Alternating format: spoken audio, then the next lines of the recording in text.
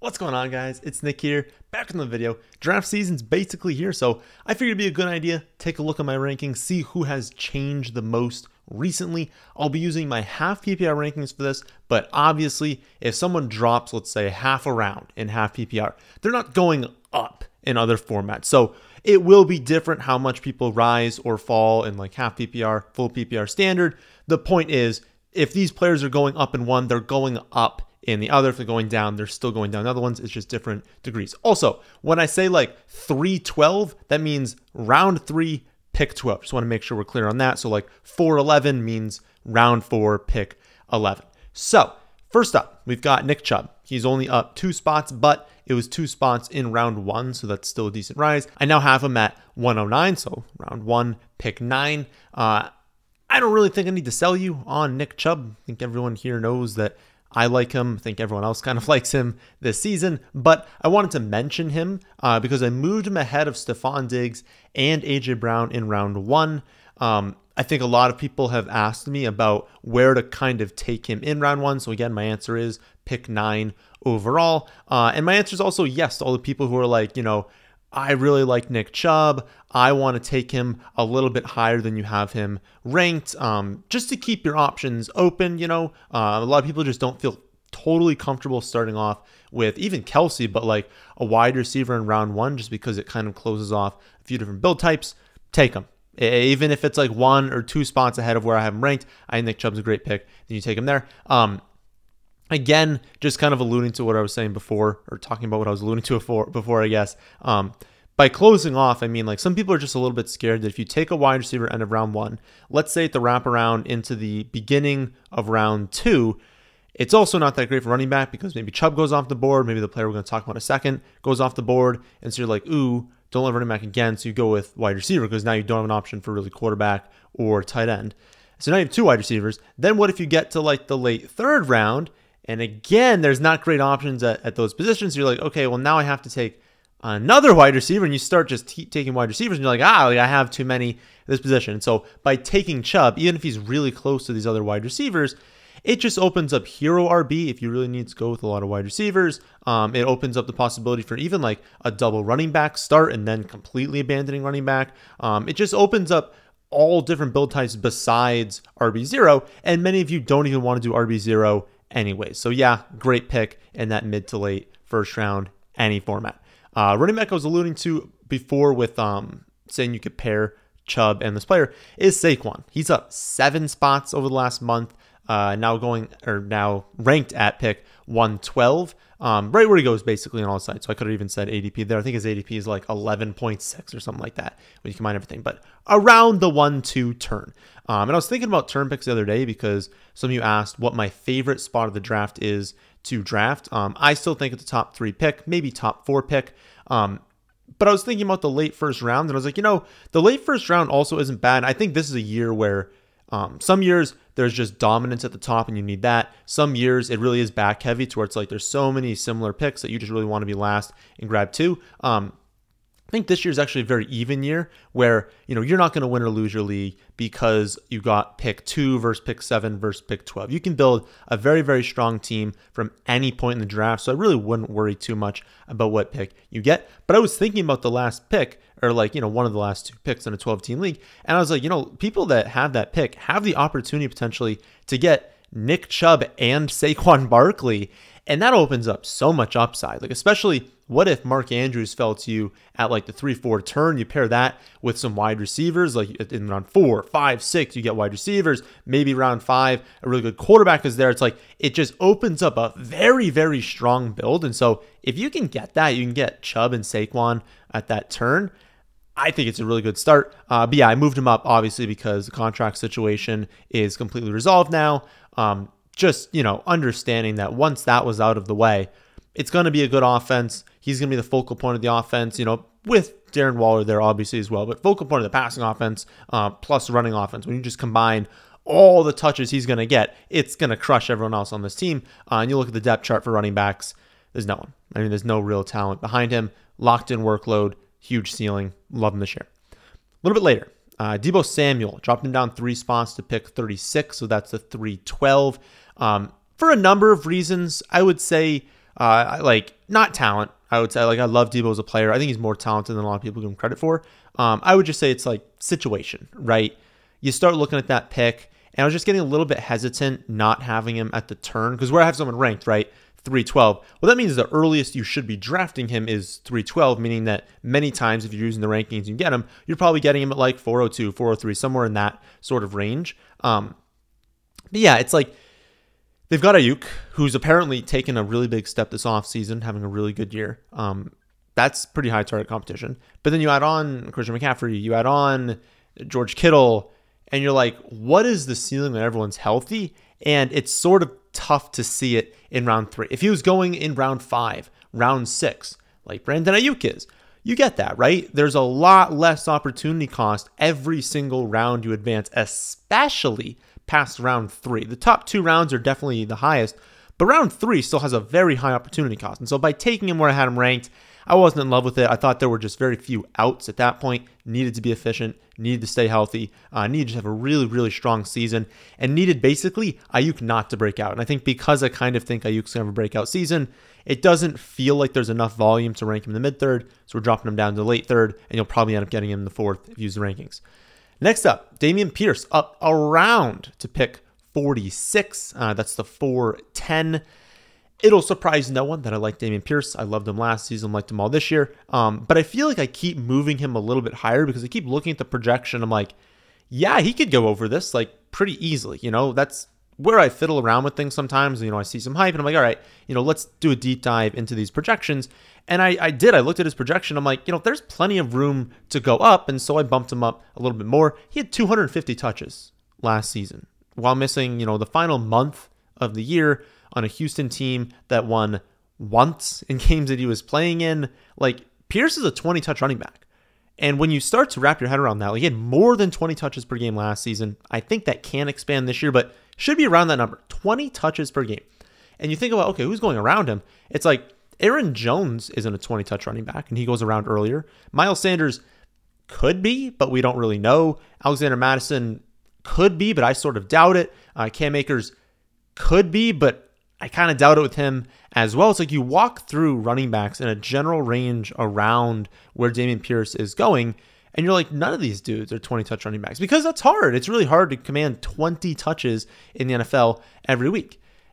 And yeah, I understand that he's on a bad team and that's why he's going further down. But 20 touches is 20 touches. You're still getting a locked-in workload, even if you were extremely inefficient with those touches. That's a lot, and that gives you a high floor and a high ceiling. And I looked at the projection as well. I was like, okay, am I over-projecting the touchdowns? I had him projected to score 5.7 rushing touchdowns. Even right now, with raising him in the rankings, projected to score 5.7 rushing touchdowns. That's what he was on pace for last season on offense that was definitely worse than it will be this year. So, I think he's a very strong pick in a redraft league in the late 4th round. I don't know the exact pick on Underdog. I want to say it's pick 67, 68. Phenomenal pick there. I keep taking him in that spot. But yeah, no matter what the format is, I had to move him up. He's a great pick. Darren Waller also up almost around 11 spots to pick 62. But honestly, before I hit record, I did it. So I was kind of thinking about this. That's a 602, by the way, early 6th round. Before I hit record, I was thinking about where I had him ranked. And I was going to tell you that I have him just behind Pitts. So ahead of Kittle, ahead of Dallas Goedert. Basically because we don't even know the ceiling. We know the floor is locked in. He's going to get a ton of targets. But we don't know his true ceiling. And I feel like that's really exciting with Darren Waller. But what I'm expecting is around 100 targets this season. And even looking at the projection before making this, I saw 98. And I'm like, okay, that's very reasonable to expect. And it was putting him 1 point behind Kyle Pitts as a tight end 5 at 98 projected targets.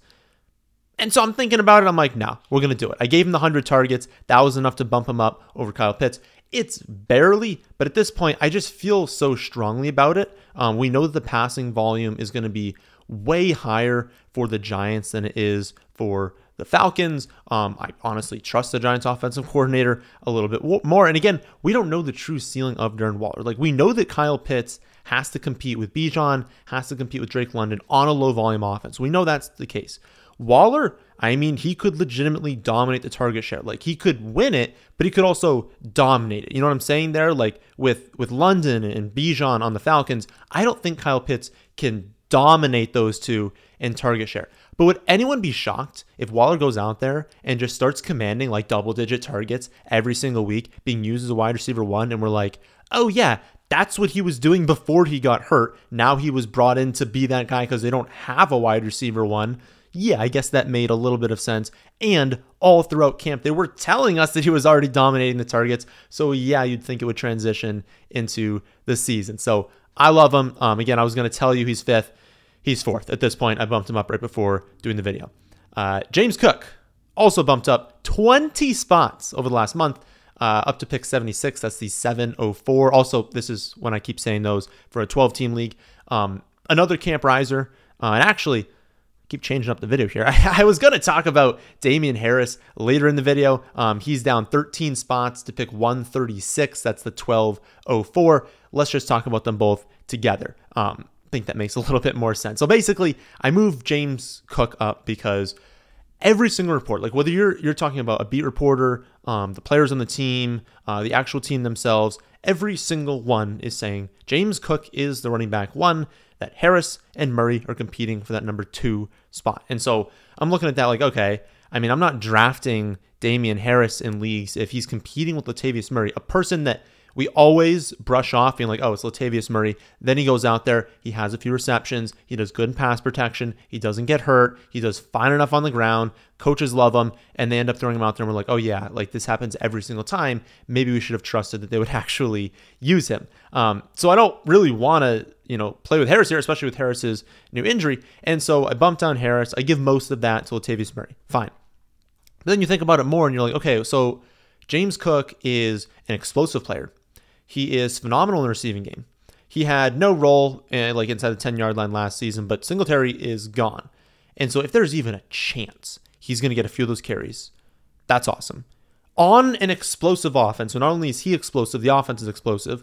On a very high scoring offense, it's like you start checking all these boxes and you're like, what? Is everyone scared he's only going to run for like 1 touchdown and that's why he's so low? Like, give him 6 or 7 touchdowns and this dude is incredible in fantasy. And so I just started thinking about that and I'm like, there's no way I can have him even close to ADP. I really just need to stay ahead of ADP on James Cook because I want you guys to draft him in as many leagues as possible. And again, going back to Harris, it's like the opposite. It's like if he's fighting with Murray, if he's already injured, if he's not even a player I was like super pumped with to begin with, I don't want you guys getting him. So I think I'm 2 rounds behind ADP now. I'm going to stay that way.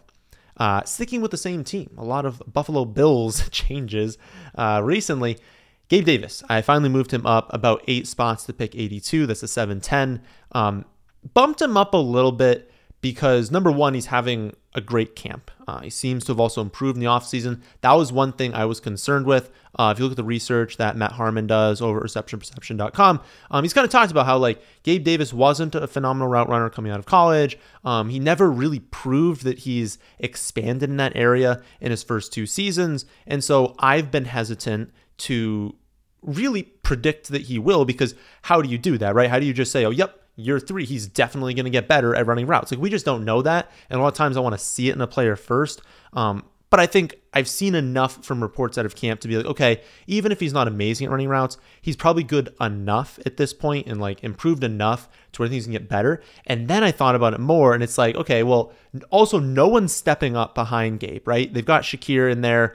He was like fine in like, I think it was OTAs, but he hasn't really done a whole lot. And while that's probably just Kincaid is really stepping into that kind of slot role, none of their backups have done enough to be like, okay, well, Gabe's role is obviously locked in. He ran like 1 billion routes last season. That's going to continue this year. You think about how much he talked about the high ankle sprain last season and how much we know historically high ankle sprains are the worst. They really just derail your season. He talked about that being like, yeah, I mean, obviously it was terrible trying to come back from that. It was like obviously painful, but it just impacted him. He was never 100%. And so you think about that and you're like, okay, like, even moving him up a tad ahead of ADP, I have him as a wide receiver 38. And last season, with him being worse, reportedly a worse player because he's gotten better in the offseason, with this high ankle sprain early in the season, he was 35th in points per game.